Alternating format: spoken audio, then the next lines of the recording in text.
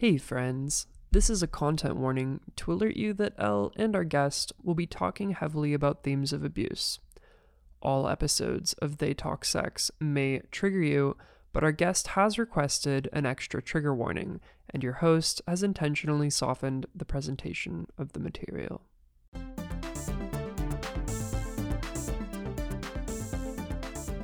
Welcome back to They Talk Sex podcast. I'm your host, Elle Stanger. I am an AASECT certified sex educator and sex worker, adult entertainer of a decade and a half. And today I'm going to talk to my dear friend and co-collaborator, Amy Marie Merrill. We're going to talk about sex trafficking, sex work, and the advocacy work that she does and why. Amy Marie is the executive director of the cupcakegirls.org. You can find their website. You can find them on Instagram at cupcakegirls.org. Her personal Instagram is Amy Marie Merrill. Hi, Amy. Hi. Good morning. Thank you so much for having me, Elle. I'm really excited to talk with you today. Again, Amy Merrill. My pronouns are she, her.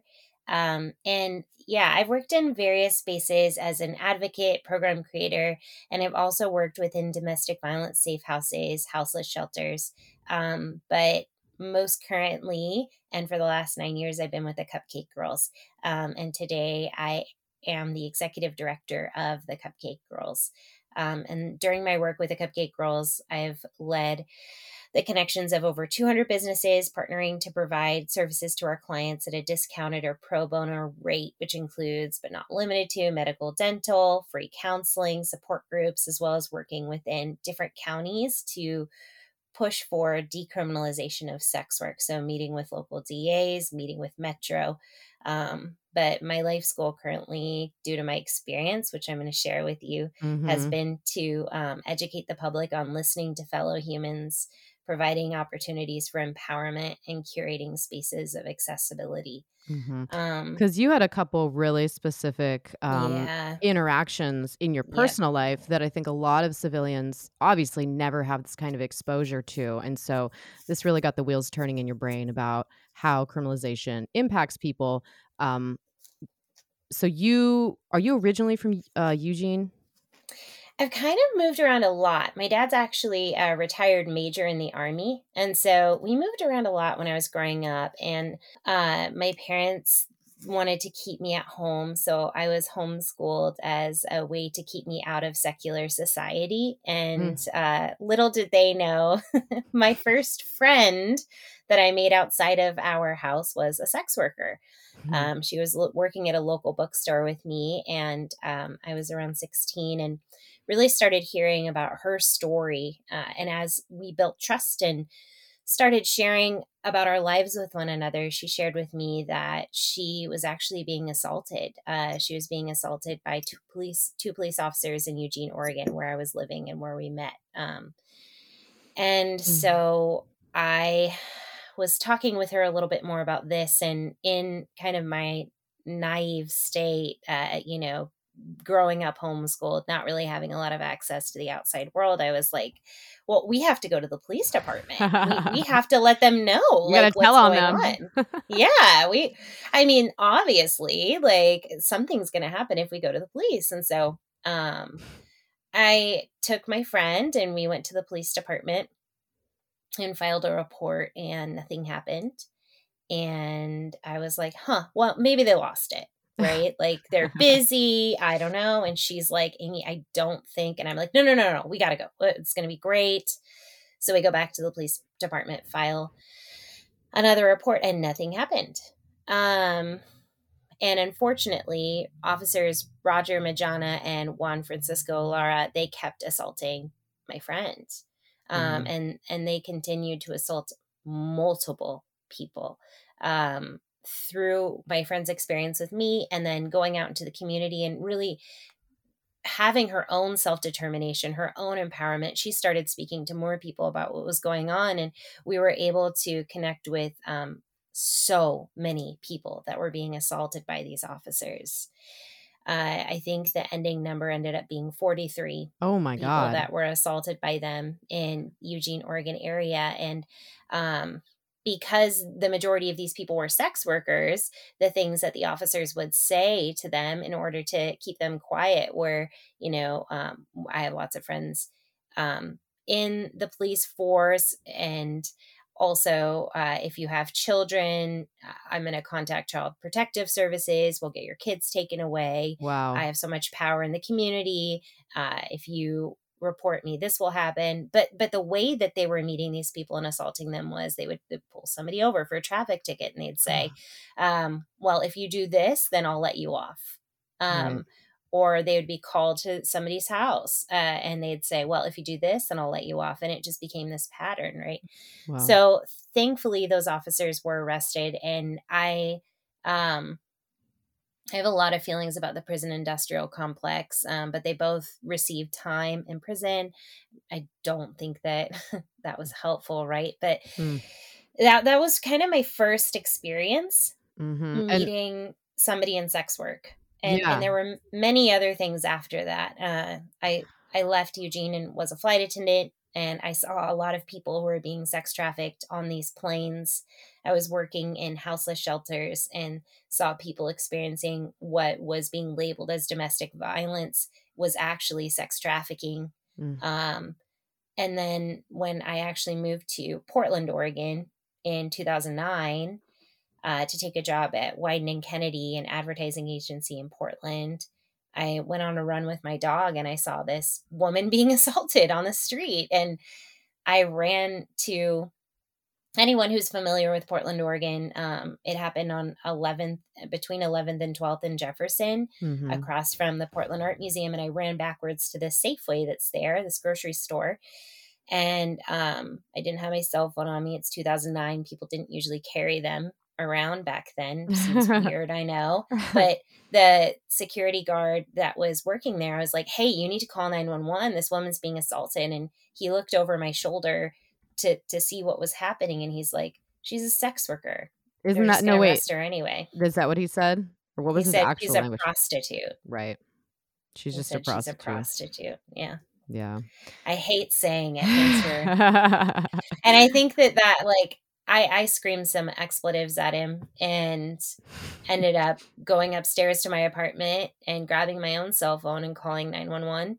And when I came back down, she was gone. And like, I don't know, like every single time I think about that or like tell that story, it actually like gets me so upset because I can hear it. She really mattered. Yeah. And I don't know where she is and I don't know what happened to her, but I literally, like, all I can picture is this man holding her and punching her in the side, and she couldn't leave. Yeah. And the security guard is like, well, she's a prostitute. Who cares? Right. So I waited for the police to get there because I had called 911. And by the time they got there, the woman, like I said, was gone. And I asked them, I was like, is this true? Would you have arrested her? And their short answer was yes. And my short answer was, I want to speak to your manager, because I didn't really know very much about the police department.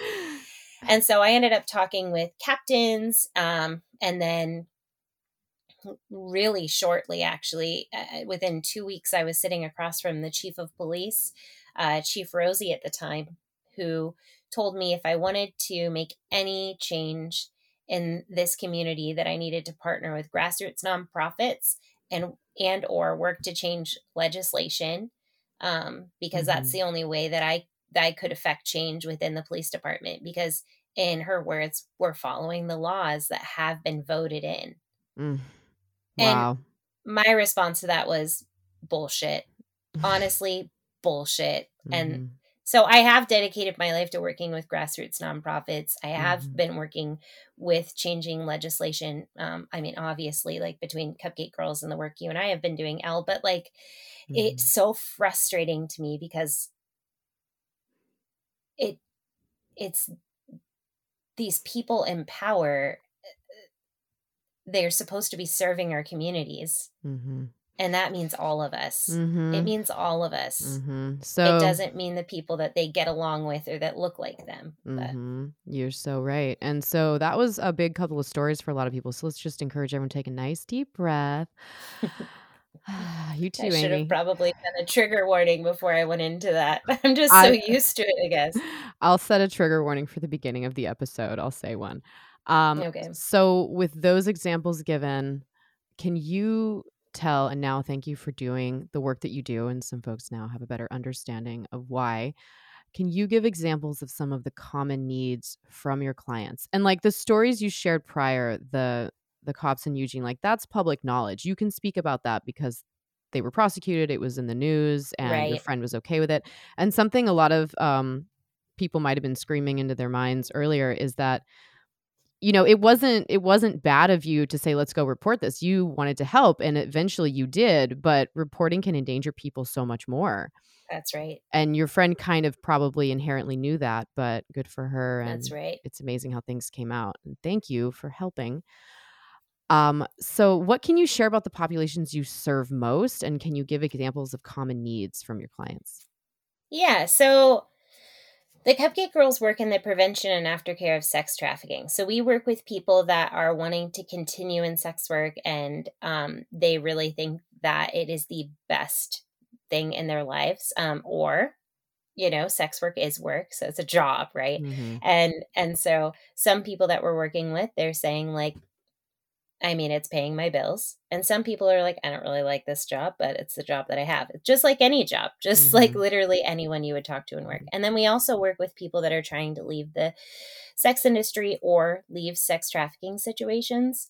I would say the populations that we end up serving most, first of all, are over 18. We don't work with people who are under the age of 18. Hmm. And then also, what ends up happening a lot within our organization is we see a lot of record expungements, a lot of them. A lot of our clients are trafficked over multiple states, and when they're finally able to leave their pimp or the sex trafficking situation, Mm-hmm. they'll have these massive lists of either felonies or misdemeanors, and it makes it really hard to get a job. And Mm-hmm. so what Yeah. we do is we work to get those records expunged. And then on the other side of that is child protective services, social workers, and sex workers. It is a very complicated, really harmful relationship. The Cupcake Girls are consistently working on getting kids back with their parents. A lot of times when sex workers are just trying to go to a pediatrician to get their kid seen, Mm-hmm. pediatricians will call child protective services, Ugh. or unsafe dental care, right? So like you're going to see a dentist and they find out that you're a sex worker. This can become a very unsafe situation for our clients. Mm. So what we end up doing is the first thing that we are as the Cupcake Girls is we connect people to resources. So when I was talking earlier about the professional services that we provide, what we're doing is we're actually going into doctors, dentists, lawyers, daycares, pediatricians. I mean, the list goes on, auto mechanics. And if our Mm-hmm. clients have a need, we're going to these people and we're saying, hey, will you work with our clients at a discounted or pro bono rate? And we ask them the questions of, what do you think about sex work? Mm-hmm. What are your opinions on sex work? What are your opinions on the LGBTQ community? And really trying to understand, will this person be safe for our clients? And we've been able to connect with so many beautiful, beautiful people and curate amazing resources for our clients that way. Mm-hmm. It's been amazing. Mm-hmm. But I do think it's important that people know that these services, they shouldn't be necessary. Mm-hmm. They really shouldn't. And the work that the Cupcake Girls is doing is, it's both and. We're educating the public that sex work is work and that people are humans Mm-hmm. and that they're valuable humans and that they deserve health care. They deserve these services that they need. And that sex workers are seeing a ridiculous intersectionality of oppression. Mm-hmm. So I think it's both and. We're providing all of the education, but we're also providing the services to our clients. And you are one of the very, very few organizations, or the Cupcake Girls is one of the very few organizations that doesn't tell people that they have to stop doing the work in order to receive services. Absolutely not. We understand that sex work is work. We believe it. We see it. Some of our clients, they're saying sex work saved their lives. Mm-hmm. And a lot of our clients, right, because they are seeing the sex trafficking side, they're saying, look, it didn't save mine. Mm-hmm. And so being able to sit with both sides of that conversation is really important to us. Mm-hmm. And understanding that sex workers are the greatest allies that we could have in combating sex trafficking, Mm-hmm. which is something that I think a lot of people don't understand. Yeah, absolutely. And that brings me to my next question. How do you think, or how do you know, how have you experienced that the current laws or attitudes against prostitution impact sex trafficking? I do like using the word sometimes because it's a legal term, and I also get to use it as someone who's sucked dick for money. So, but how do I you love it. how do you feel? I love it sometimes. I love getting paid. Use a condom, everyone. How do you think the current laws against prostitution impact sex trafficking? Totally. So, through conversations with sex workers and sex trafficking survivors, the Cupcake Girls understands that we have to be speaking out about this. Specifically, criminalization of sex work and sex trafficking survivors actively harms our clients and their families. Mm-hmm. Actively harms them. We really do believe that it's important that we talk about certain issues that they're deemed as political. They're in fact human rights issues, and we understand that sex trafficking is a human rights violation, and that sex workers, like I was saying earlier, can be allies in fighting trafficking and be well suited to refer victims to support. So if we're partnering with people in sex work instead of arresting them, that they can actually help us help the people that are being harmed. But despite this, laws criminalizing sex work are promoted as a successful way to combat trafficking. And the thing is that through our continued research and experience, we've actually found quite the opposite. Mm-hmm. Yeah, and we've given so many examples here already. So I asked some of my online audience, this was on Instagram, I said, what are some ways that criminalization of sex work has hurt you? Oh, Mm-hmm. Mm-hmm. One person says, I needed to pay for things in my senior high school year. I got expelled when the principal found out. gosh darn it. Someone says, I spend way more time dealing with hate and misinformation than actually offering pleasure. Yeah. Someone says, makes it impossible for me to properly screen for full service, and I can't easily collaborate with other providers. Mm. Because, like, how do we, like, I don't just go onto, like, it's not like there's, like, a prostitute Facebook, where we can, like, exist. Right. I mean, there used to be stuff like that. There was, like, pages that some of which have been shut down. It's harder for us to find each other. This person says, I can have sex on my own, but I want to hire workers so that there's no LT attachment. What does that mean? Long-term attachment? I think so. I think so too. And Mhm. also, hearts out to that person. Yeah. Someone says, I had to get a full-time civilian job and I can only do online work on the side because it barely makes money now. Hmm. So, and if people are like, oh, the job market's really competitive. Okay, well, stop making it more competitive. Yeah. Someone says, criminalization has destabilized my income. I have no resources. I'm harassed by strangers. Oof. Mm-hmm. Someone else says, I feel completely unable to be honest with new people about my profession until they pass the test. Someone else says, making sex and displays of sex criminally deviant only reinforces the white patriarchy. Right. Someone says, it has caused me to feel intense shame for consuming it. That is really important. That is so important to talk about. I want to circle back to that later because when you mentioned earlier that you're a Christian, I bet some of my listeners are like, wait, Elle has Christian friends? because I'm always very critical of how religions impact society. So I love speaking with people Dude, that are hell like, yeah. Of yeah. course you should be. Thank you. Should be. Thank you. And honestly, I have to be critical. I have to be critical of my personal spirituality. If I'm not, then am I really truly invested in it? And I think that should be the way that we look at everything that we love. We have to look at things and critically question them. I like that. Let's see, 2 more. Someone says Criminalization has literally removed access to websites, payment platforms, and messaging apps on which I used. Yeah. Oh, I wasn't able to rely on full service when I needed to due to the legal risk, and I stayed in a abusive relationship instead. Oof. Yeah. I've definitely talked to a handful of workers who, whether they're still working or not, but they say like, I was pushed into the work or I was forced to hand over my money or the booking decisions were like my husband or my boyfriend made Right. them. And then once I left that relationship or those series of relationships, I realized I could do this work and now I didn't have anyone else to answer to. Um, and I think that's beautiful.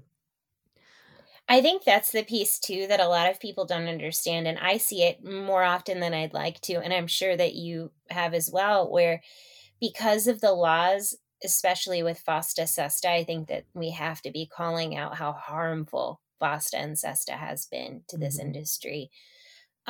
A lot of people, they're not able to do background checks on their clients. And Mhm. so they're essentially putting themselves in harm's way, right? And then when you're thinking about how many of the people that are coming to the Cupcake Girls currently because they're in these trafficking situations.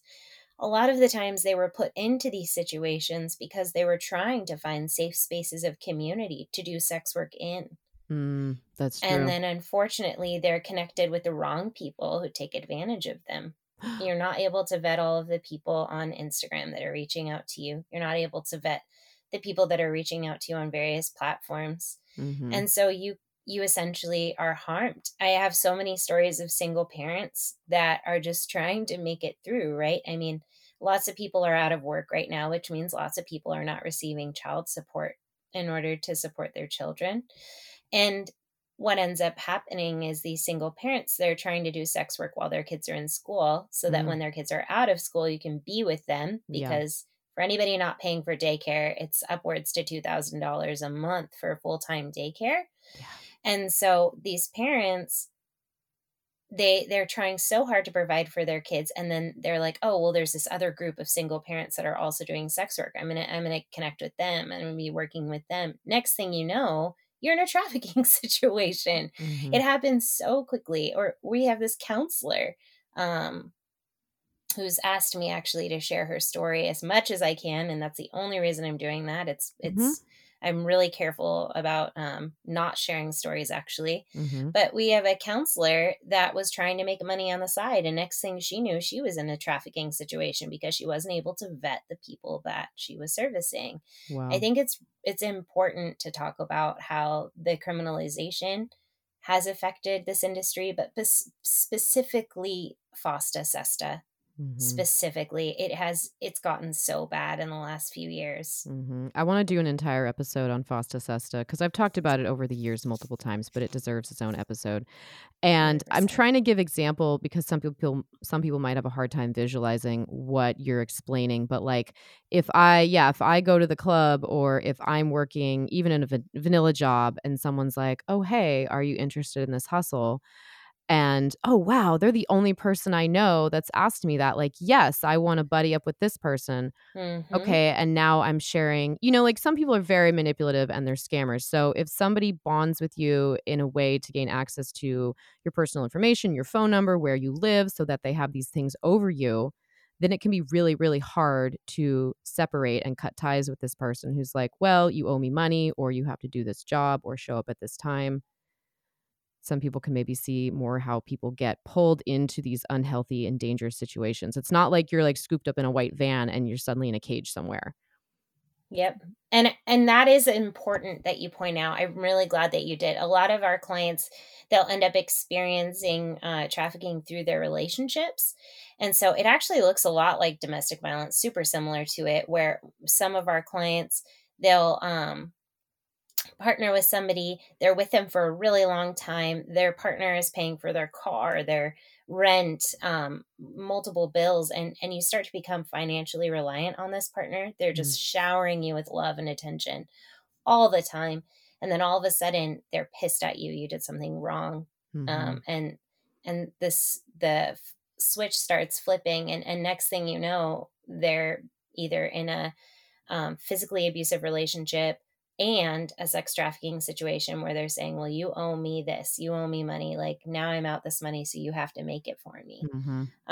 Or we've had a lot of clients, and I have nothing against swinging at all. A lot of people Same. really enjoy swinging, but a lot of clients that have been falsely explained that they were going to a swingers party when they were actually going to the situation where they were going to be trafficked. That's something that happens a lot. And so being able to, so being able to really vet the situations that you're in, and really fully trust the people that you're with. It can be harder sometimes when you've already been in this relationship with them, especially when it's for a long period of time. The long games of pimps, they end up being a year, is the average. And so a lot of them are even longer than that. It's important to point out that these things, they don't just happen. It happens over time. And it's a really slow process to gain the trust of our clients. Our clients are so smart and so courageous and tenacious. And I think that's important to point out. I agree. So everybody, if you haven't already, go to cupcakegirls.org. You'll find Amy on Instagram, Amy Marie Merrill, and on Instagram, cupcakegirls.org. Did I just say that? I'm so fucking tired. All right. Find me on lstanger.com. Please remember to rate and review us on your listening app so more folks can find us. Ioba Toys is the creator of the super silent sex toys, the Oh My G and the Oh My C. The Oh My G is a G-spot massager with 3 intensity levels, a massaging pearl, and a unique C shape made to precisely hit the G-spot. The Oh My C is a clitoral massager with a rotating massaging pearl that mimics a tongue or fingers, also known as oral sex, and it fits in the palm of your hand. Both toys are super silent and come in pink or white. Try code L30 for 30% off on iobatoys.com. Do you have sex questions? Do you want help learning new techniques, communicating with a partner, opening a relationship, or exploring kink? Sex and intimacy coach Stella Harris can help. Book a session now to take your intimate life to the next level. Listeners of this podcast receive 20% off their first session with code TTS. Learn more and schedule at www.stellaharris.net or follow her on Instagram at Stella Harris Erotica. Welcome back to They Talk Sex podcast. I'm Elle Stanger, your host. We're talking to Amy Marie Merrill. Amy, do you prefer Amy or Amy Marie? Because I see... Either one works. Perfect. A lot of people call me Amy. A lot of people call me Amy Marie, and I answer to both. I answer to a lot of things. Hey, lady. Yeah, totally. I got a burrito from a drive-thru yesterday, and the young woman working, she always calls me lady, and my person next to me in the car started laughing because they hadn't heard that before. She's like, okay, lady, thank you. And the environment at that place seems really good and safe and healthy. Like, I'm always checking the vibes of these businesses that I go to. Totally. Yeah, because how often have you been in a work environment where you're like, oh God, it just feels oppressive in here? Like, you know, anyway, all of this is to say that a lot of trafficking is blamed on sex industries when apparently most trafficking as it is defined is actually in food, like agriculture. A lot of people are trafficked within their families. And I think that's something that's not really talked about often, but it should be. There's a lot of generational trafficking where it's just been commonplace. People kind of expect it. And it's something that they were raised around. It's something that they're used to. But people trafficked by their parents, by their aunties, their uncles. I know in people that were being trafficked in Lane County, 73% of those people were children that were being trafficked by their parents for drugs. So I think that addiction drives a lot of trafficking. Also, within the United States, we have a lot of different religious cults, actually, that aren't really talked about. And within those religious cults, there is a lot of sex trafficking. And again, we're getting back to generational trafficking, people that are being trafficked through their parents, where they're thinking that they're doing something right because it's following the religious principles of the cult that they're within. Mm-hmm. Lots of stories in people in rural communities that are being Mm-hmm. trafficked within churches. We had a slew of clients that were coming out of a specific congregation in Oregon a few years back, where they were children of this pastor there, and they were being trafficked by the pastor into the community. This is a lot of content, I realize, and it may be triggering to some people, but it's important that we talk about. It's really important Absolutely. that we talk about the generational trafficking. Absolutely. Yeah. And I hear this from nurses also in terms of addiction, driving, trafficking, and Mhm. that the opiate, what's the word? It's taking over the country. I can't think of the word. Epidemic. Thank you. That the opiate epidemic is really a large part of why this stuff happens. And Absolutely. I'm thinking of a couple of friends of mine that, shit you not, they escaped cults as young adults. They're grown adults now, but cults in Oregon. So I think definitely a proliferation of that all over the place.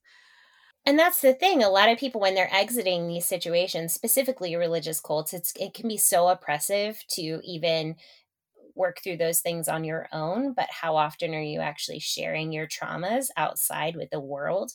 Hmm. And so it's important that we are elevating those situations so that we consciously or unconsciously give permission to the people who are working through these things to elevate their stories, so that we're giving multiple people permission to do the same. So I'm glad that we talked about that for sure. Hmm. Me too. And so with all of this heavy stuff, this brings me to listener questions. The first one, listener question 1. How do you support the well-being of your staff? Nonprofits are notorious for experiencing burnout. Whew, this is a really good question. And working against burnout, it's an active thing, and we need to be actively combating burnout. It can't just be like, what are we doing in order to make sure people are taking breaks? What are the processes that we're putting into our work, into our day-to-day work? What are the rhythms of care that we're providing for our staff? Because helpers, healers, and leaders are often focused on the results that they're achieving with and for others. And so Mm, it's important to remind people that self-care needs to exist. And self-care focuses on yourself, taking time to rest, reflect, replenish, renew. And so I, as a leader in this nonprofit, need to curate space so that we can not have burnout. It needs to mhm, be a part of our day to day. It needs to be a part of our work. So that's where it starts, is in the work itself, and making sure that we're not giving people too many clients. So we're really strict. We have a green light, yellow light, red light policy of how many clients we take in, how many clients are allowed to be seen per staff member, per volunteer. And once we mhm, hit that number, even if the wait list is extremely large, we shut it down. We won't accept clients. And mhm, it's really hard to do, especially as helpers and healers, right? Because you're just like, but mhm, the list is so long. But the thing that we talk a lot about as a staff is you can't pour from an empty cup, and you'll actually create more harm to the people that you're intending to serve mhm, if you are. And mhm. so we talk through that. Something else that I do is I send people home all the time, which sounds really counterintuitive to working in a nonprofit. But if people come to work and they seem tired, then I ask them to take time off. I ask them to go home and rest and Wow. connect with themselves. And so you can actually ask my staff anytime you'd want. They would respond and they'd tell you. But I send people home all the time. There is not a week that goes by where someone hasn't been told, please leave early today. Please go home Wow. right now. And it's That's in, very unique to the American capitalist models. yes. That And that's very unique. that's the thing. And the Cupcake Girls really strives on making sure that we're counting success being our client success, not being the numbers that we're putting out. And that's the other piece, right? So if we're driven by numbers, then we're always pushing so hard, regardless of the capacity that we have. And so if we're actually taking stock of our capacity, it's important that we also take stock of our client's capacity. And we can't just be pushing out these numbers. Again, are you causing harm, or are you actually helping? But also, we do a lot of work on secondary trauma and rhythms of care. So Emma Sullivan is a fantastic resource. She actually works with or worked with people coming out of ISIS concentration camps for 2 years, and Oh, wow. has her master's in secondary trauma. And so she comes in to us and helps us learn how to engage emotional boundaries with our helping relationships, helps us learn how to heal our physical body, our emotional body, our psychological body, and helps us curate rhythms of care within our lives. Because if you're always like, oh crap, I don't want to burn out. Oh crap, I don't want to burn out. But you're not like, all right, what are the ways that I'm going to care for myself today? Because burnout, there's always going to be symptoms of burnout. There's always going to be trauma that hits your life. As humans, we're always going to be experiencing trauma. But if we're always focusing on that and we're not focusing on ways to care for ourselves, how are we actually living? You get this one beautiful life. How are you actually going to live that life? And so she works a lot with pausing and reflecting and asking yourself, what are you currently doing for you? And so I really suggest connecting with her if you as a nonprofit are experiencing a lot of burnout in your staff. Also, surrounding yourself with really important books and actually reading them. So The Body Keeps Score is a phenomenal book that's helped a lot, and trauma I've mentioned that. stewardship. Yeah, it's amazing. There's another book again by Emma Sullivan, Cultivating a Rhythm of Care. And then Trauma Stewardship's a phenomenal book as well. But, Oh, nice. yeah. Okay. I wrote that down. Thank you. But yeah, I guess like, how do you support the well-being of your staff? You focus on it and you work on it every day. I love that. Yeah. So this next one we're going to take a shot at because neither one of us are trauma therapists, Right. but we can give our opinions. Listener question 2, something I've struggled with as a survivor, they don't say of what, but is how do I talk to my new lover about my history? So whether it's domestic violence, domestic sexual violence, sex trafficking, how do I talk to my new lover about my history? I think that's the question.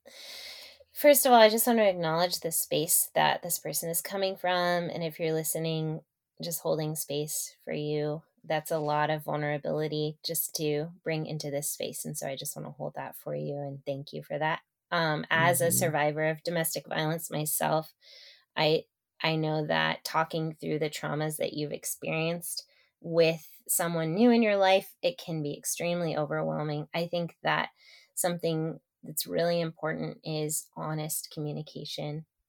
If we don't have honest communication with each other, if we don't sit down and assume positive intent with each other and just talk through the feelings that we're having, I think setting the stage has been something that my therapist talks with me a lot about, and just letting people know before we enter in conversations. Just say, like, the subjects that we're about to talk about are extremely triggering for me, and it's really hard for me to just get this out of my body. And so I just need you to acknowledge that before we even move forward in this conversation. It's really, really helpful. And sometimes writing things down before you go into a conversation and just reading off a letter can be very helpful. Last but certainly not least, and something that's been very helpful for me and partners that I've had, is couples counseling, which sounds so dramatic, right? Does it? Like people No. are like, couples counseling, isn't that what you do like when you're thinking about breaking up? But actually, couples counseling is what you do when you're thinking about coming together.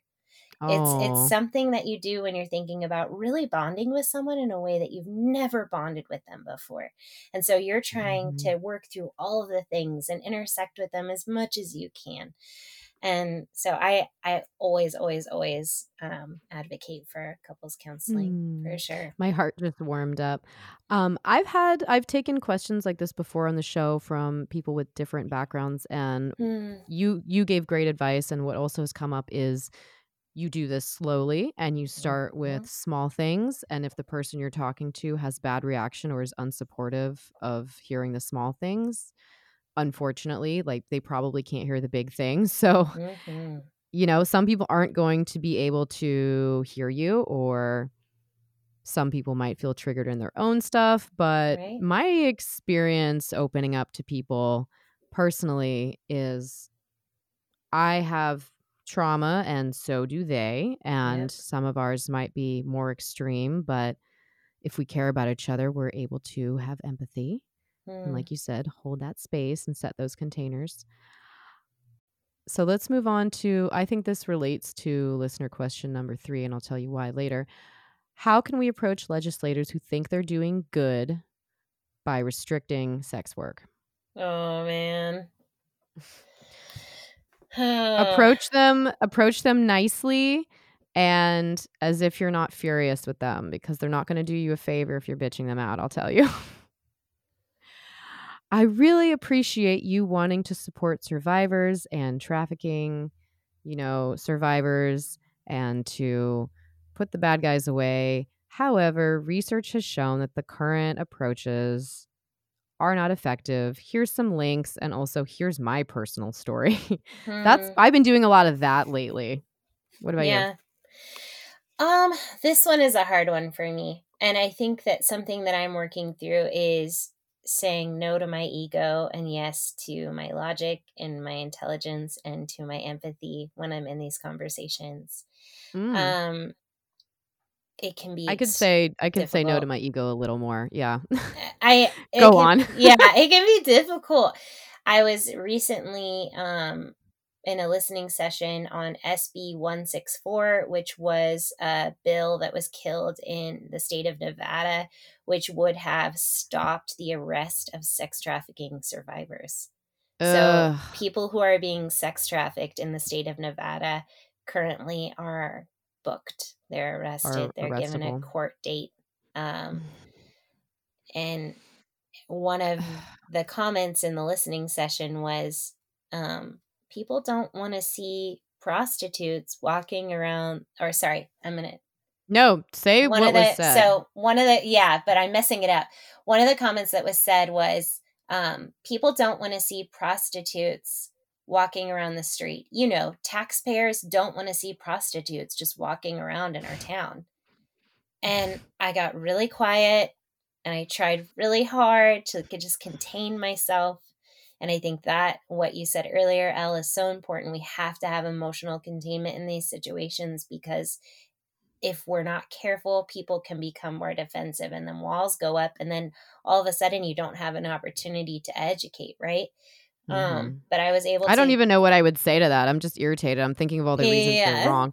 So, and I have snarky comments, but yes, go on. Well, what I did say was, sir, do you realize that sex workers are also taxpayers? Oh, yes. And he said, excuse me? And I was like, well, you said that taxpayers don't want to see prostitutes walking around, right? I'm assuming you're talking about sex workers. Do you realize that they also pay taxes in our city, in our state? And he didn't respond. Because he didn't think about it. Because we all live in a cage somewhere in his mind. Yeah, and I think that, having conversations like that, humanizing the people that we're talking about, and honestly, something that is hard within this demographic, but we're working really, really hard on getting... This demographic. Musty, crusty, and dusty swerfs and middle-aged men. Dude, so data, capitalism-driven society, moralistic, conservative society, they need data. They really need data. Yeah. So something that we're working on with University of Nevada, shout out to Dr. Brentz. Barbara Brentz is amazing. Is really compiling data so that we can show, hey, this is how FOSTA SESTA has affected us, or this is what happens when you criminalize sex work. And Or this sex is, trafficking yep, survivors. yep. And this is how actually the state would make more money. The city would make more money if you stopped criminalizing these people, or if you stopped working against them in this way. And also being able to show the stats, because people are obsessed with children for some reason, but then once they reach adulthood, they stop being obsessed with them. But if you really Mhm. hit data of like, this is how the foster care system is impacting our state. And as we know, data has been more than clear for over a decade now that keeping children with their parents, except for extremely Mhm. extenuating circumstances, it should always be happening. And so this is what happens when you take a kid away. We're seeing more people in prison.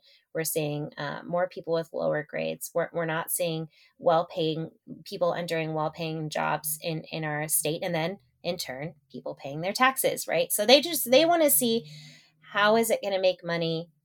Mhm. What are the data points? How is it going to affect children? And so Mhm. really working to take my emotion, contain it as much as I can, and then remind people about the money piece, the children piece, and the data piece is usually helpful. And also remembering that they're actually a human too. So Mhm. people only can work from the education that they've been provided. And unfortunately, a lot of people, they're kind of in this knowledge bubble of what they have experienced personally, and approaching someone and doing it in the way that you and I are talking about, it's a gift.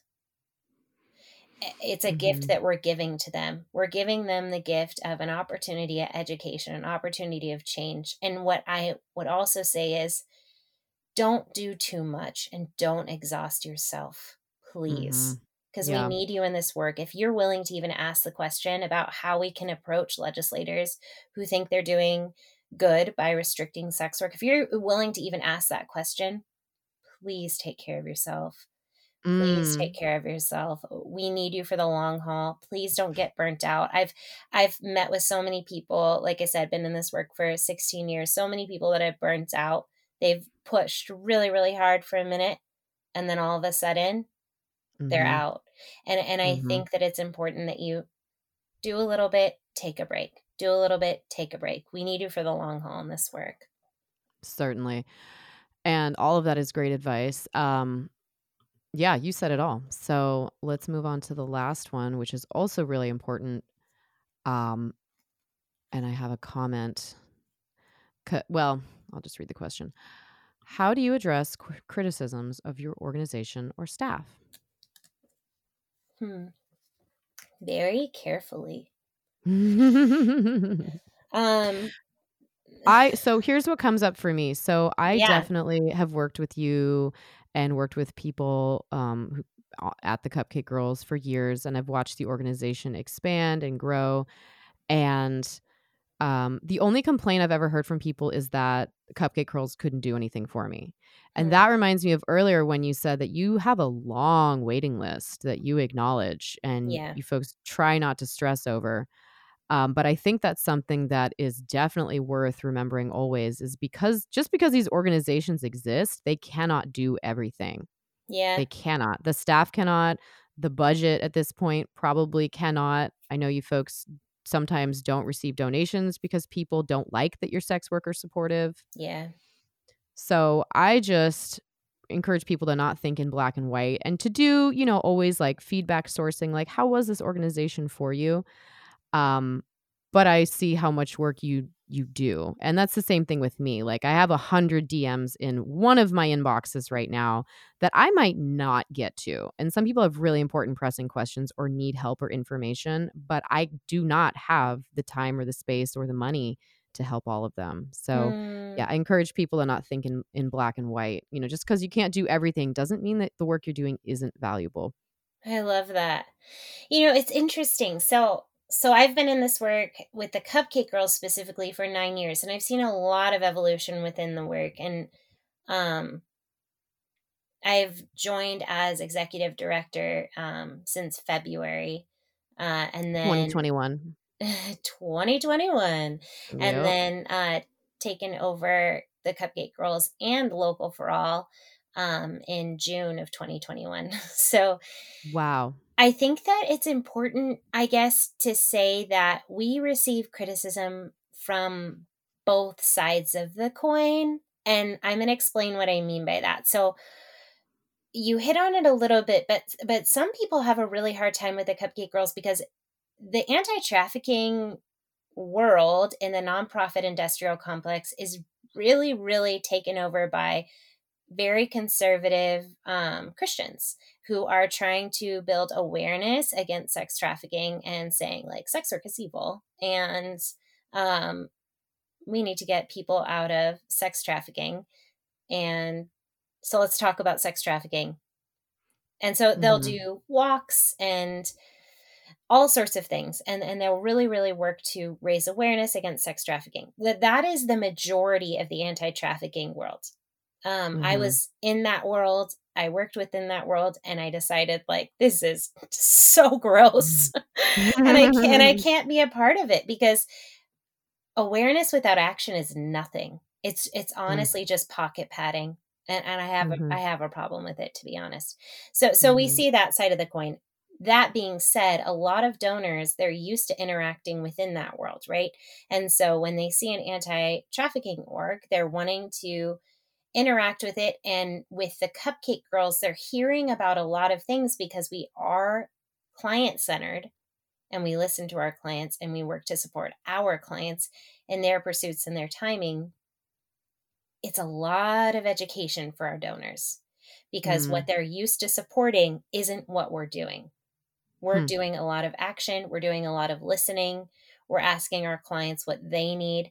That opens up these conversations of decriminalization. That opens up these conversations of working with legislation, working with police departments, conversations like you and I had, Al, with Mike Schmidt, the DA in Multnomah County, where we asked him to stop prosecuting prostitution. I mean, Mhm. these conversations are not conversations that our donors are used to us having. So we have those donors, right? Then Mhm. on the other side, we have sex workers.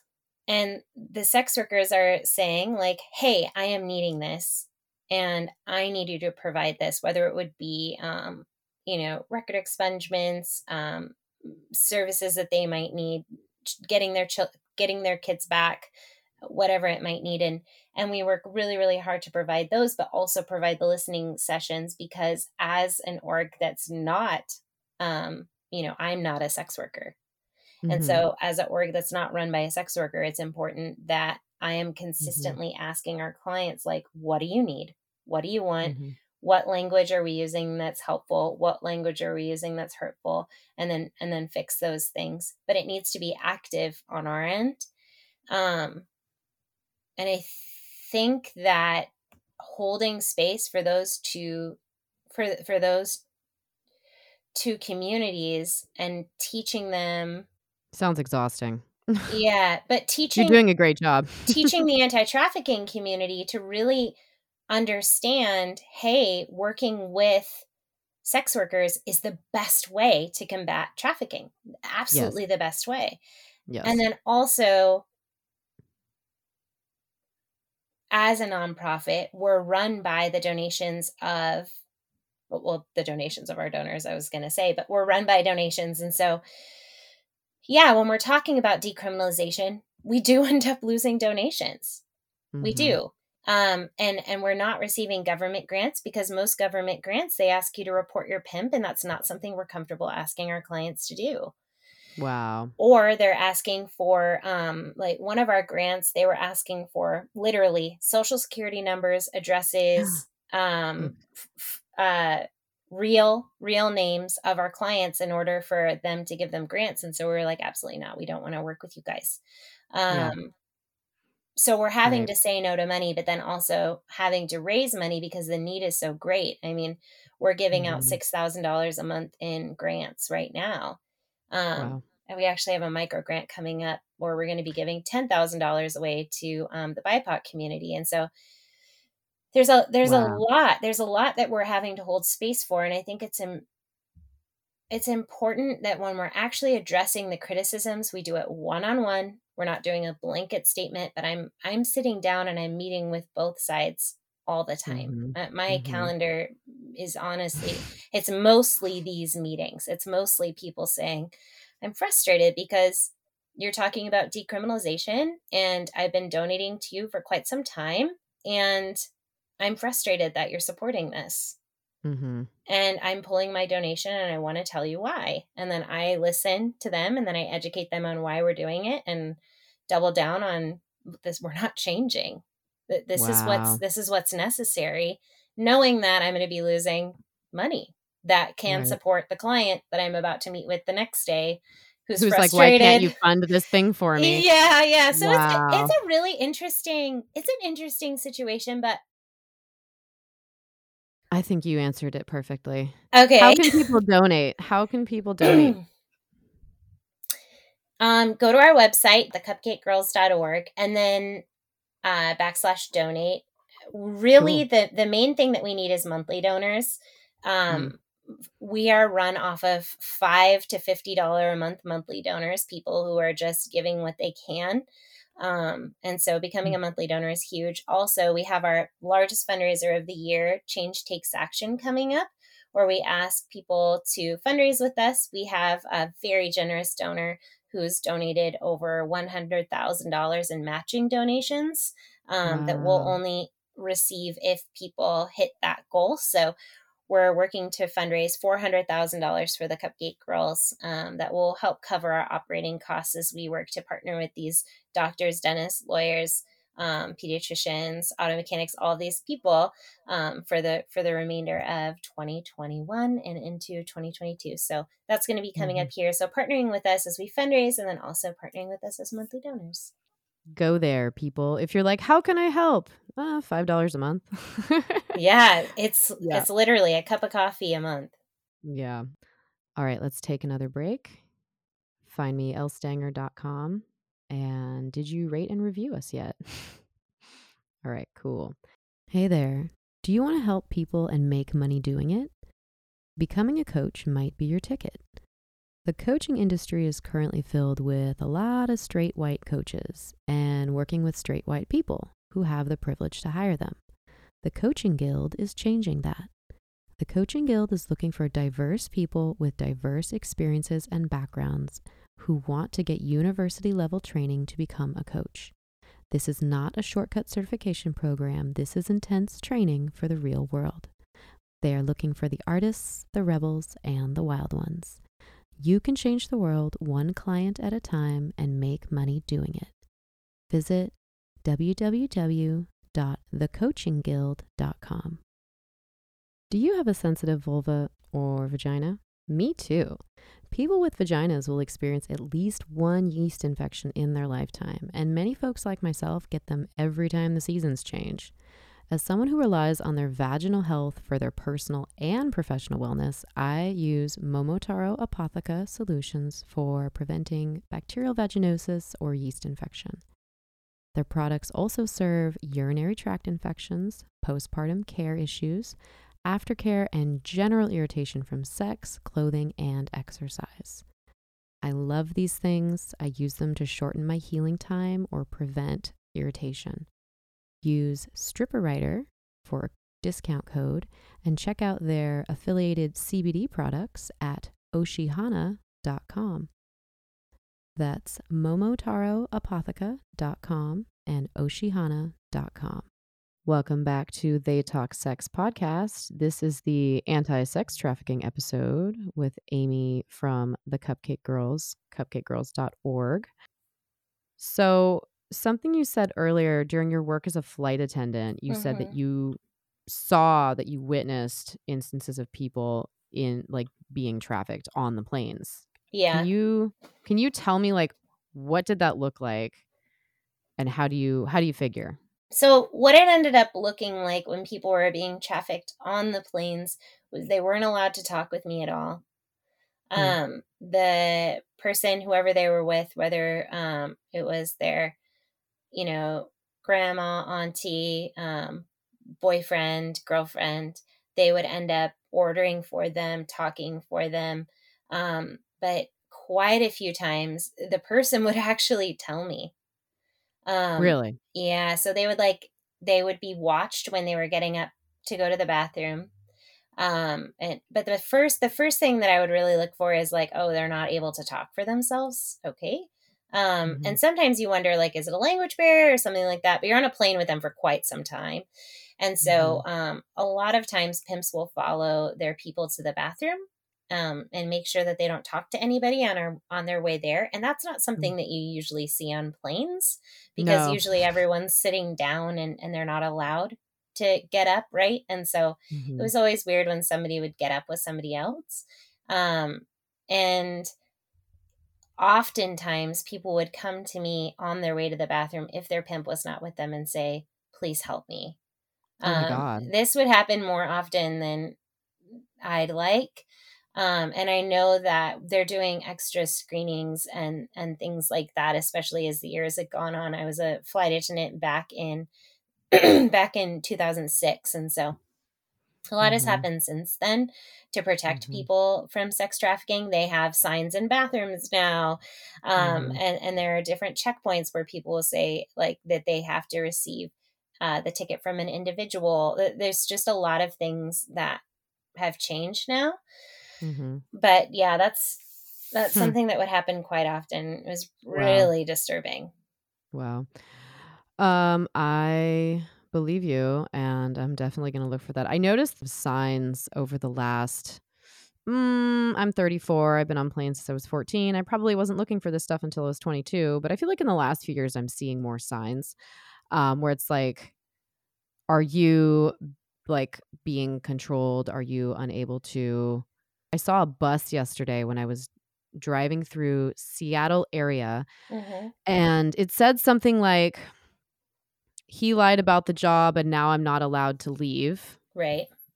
And it was call this number, and then something about like sex trafficking prevention, or not sex trafficking. I'm sorry. It was trafficking prevention, just general trafficking. So no matter what you're doing, a lot of times the setup is, I was told that I would be working this type of job. And then when I arrived and was stuck here, I found out that's not the case. The expectations are different. The housing is different. The pay is less, or whatever. Right. Or I thought I was coming here to get married, and I'm not. And thankfully, in a lot of the international airports, and actually just recently in Portland, they just started putting posters in the bathroom over this last year, over 2020, because we were seeing such an increase of people leaving their traffickers. A lot of their traffickers were sick, and so they were able to leave. But Portland started putting posters in their bathrooms recently, and in Las Vegas and in Portland since I think it was 2015. They started putting posters up in different languages, including Mandarin, which has been really important. There's a lot of people that are being trafficked who speak different languages, especially in these cities like Portland, where people are coming out of refugee camps. And they don't know the language at all. They are really preyed upon. And so it's important that we think about that and we talk about that, and then we have accessibility options for those who don't speak English. I don't know if you were in this meeting with me, but it came up recently where looking at prostitution arrests or sex trafficking related arrests or trafficking arrests, somebody in meeting said that in Portland, a large percentage of the trafficking related arrests were on the east side and a lot in the Asian immigrant populations and perhaps some of the Russian, Ukrainian ones as well. And it just reminds me, it's so much easier for someone to be exploited if they could not tell you necessarily on a map where they are, or they can't communicate with most people around them outside of their community. Yep, that's right. Something else in Portland to be aware of, and nationally, is people exiting the foster care system. They end up being trafficked more often than I think our government would like to admit. So. Oh, really? Yeah. Is that perhaps because when you're in the foster system, like you don't have that network of family? And that's correct. Okay. Yep, that's correct. So let's look at this was posted on the blog at swapbehindbars.org. They deal heavily with record expungements and serving incarcerated workers or people who've been incarcerated as survivors. Top myths of the anti-trafficking / anti-sex work movement, part 2. Prostitution gives men permission to treat women like objects, is the myth. It's interesting. Men and women. It always comes up, but it's always Right. interesting. Right, it is. And so that speaks to another point on this is prostitution is an act of gender-based violence perpetuated by cis men upon cis women. And the author says the most glaring problem with this viewpoint is, firstly, that this theory assumes all, quote, sex buyers to be cis males and all, quote, prostitutes to be cis females. This just simply isn't the case, and actually is a real proliferation of the same misogyny that this model claims to be fighting against. Right, because a lot of my clients are women or gender variant folks. I say that all the time. Yep. The majority of them tend to be males, but certainly not all of them. And not all providers, not all sex workers are women, that's for sure. Honestly, I think too that we have a lot of like people that are female that are reaching out to sex workers or wanting to reach out to sex workers, but really don't know how to. And within, being a male, there are a lot of spaces of privilege, but specifically this feeling of acceptance within sex work community, whereas females might feel unsure on how to go about that. And so I think it's important that we talk about not all people that are buying sex are male. It's not true. It's not true at all. Or paying for any type of pleasure. Because again, sex work just means something relating to sexuality. It's not like necessarily all to ejaculation or orgasm or PIV. So, right. And of course, a lot of people who are trans do sex work. Studies show this. And then also in just talking to people, if you have a hard time getting hired for a conventional vanilla job, you're going to try to make money where you can. Yep. So, all right. We just saw that with OnlyFans during 2020, right? Yep, exactly. People entering into the adult industry in a way that the online adult industry in a way that they hadn't, because pandemic forced so many closures and people were struggling to find options where they were either doing work that maybe they'd been curious about and now they had a reason, or doing work they didn't want to do, but it was their best or only option. And it was really stressful for them. And a lot of people didn't succeed. Yeah. Because the structure is not set up to be supportive of adult entertainment workers in the first place. Yep. Yeah. So I'm going to skip one of the questions because we already answered it. I want to ask you, what are some sources, besides you mentioned Emma Sullivan earlier and The Body Keeps the Score, what are some sources that have been helpful for your own learning?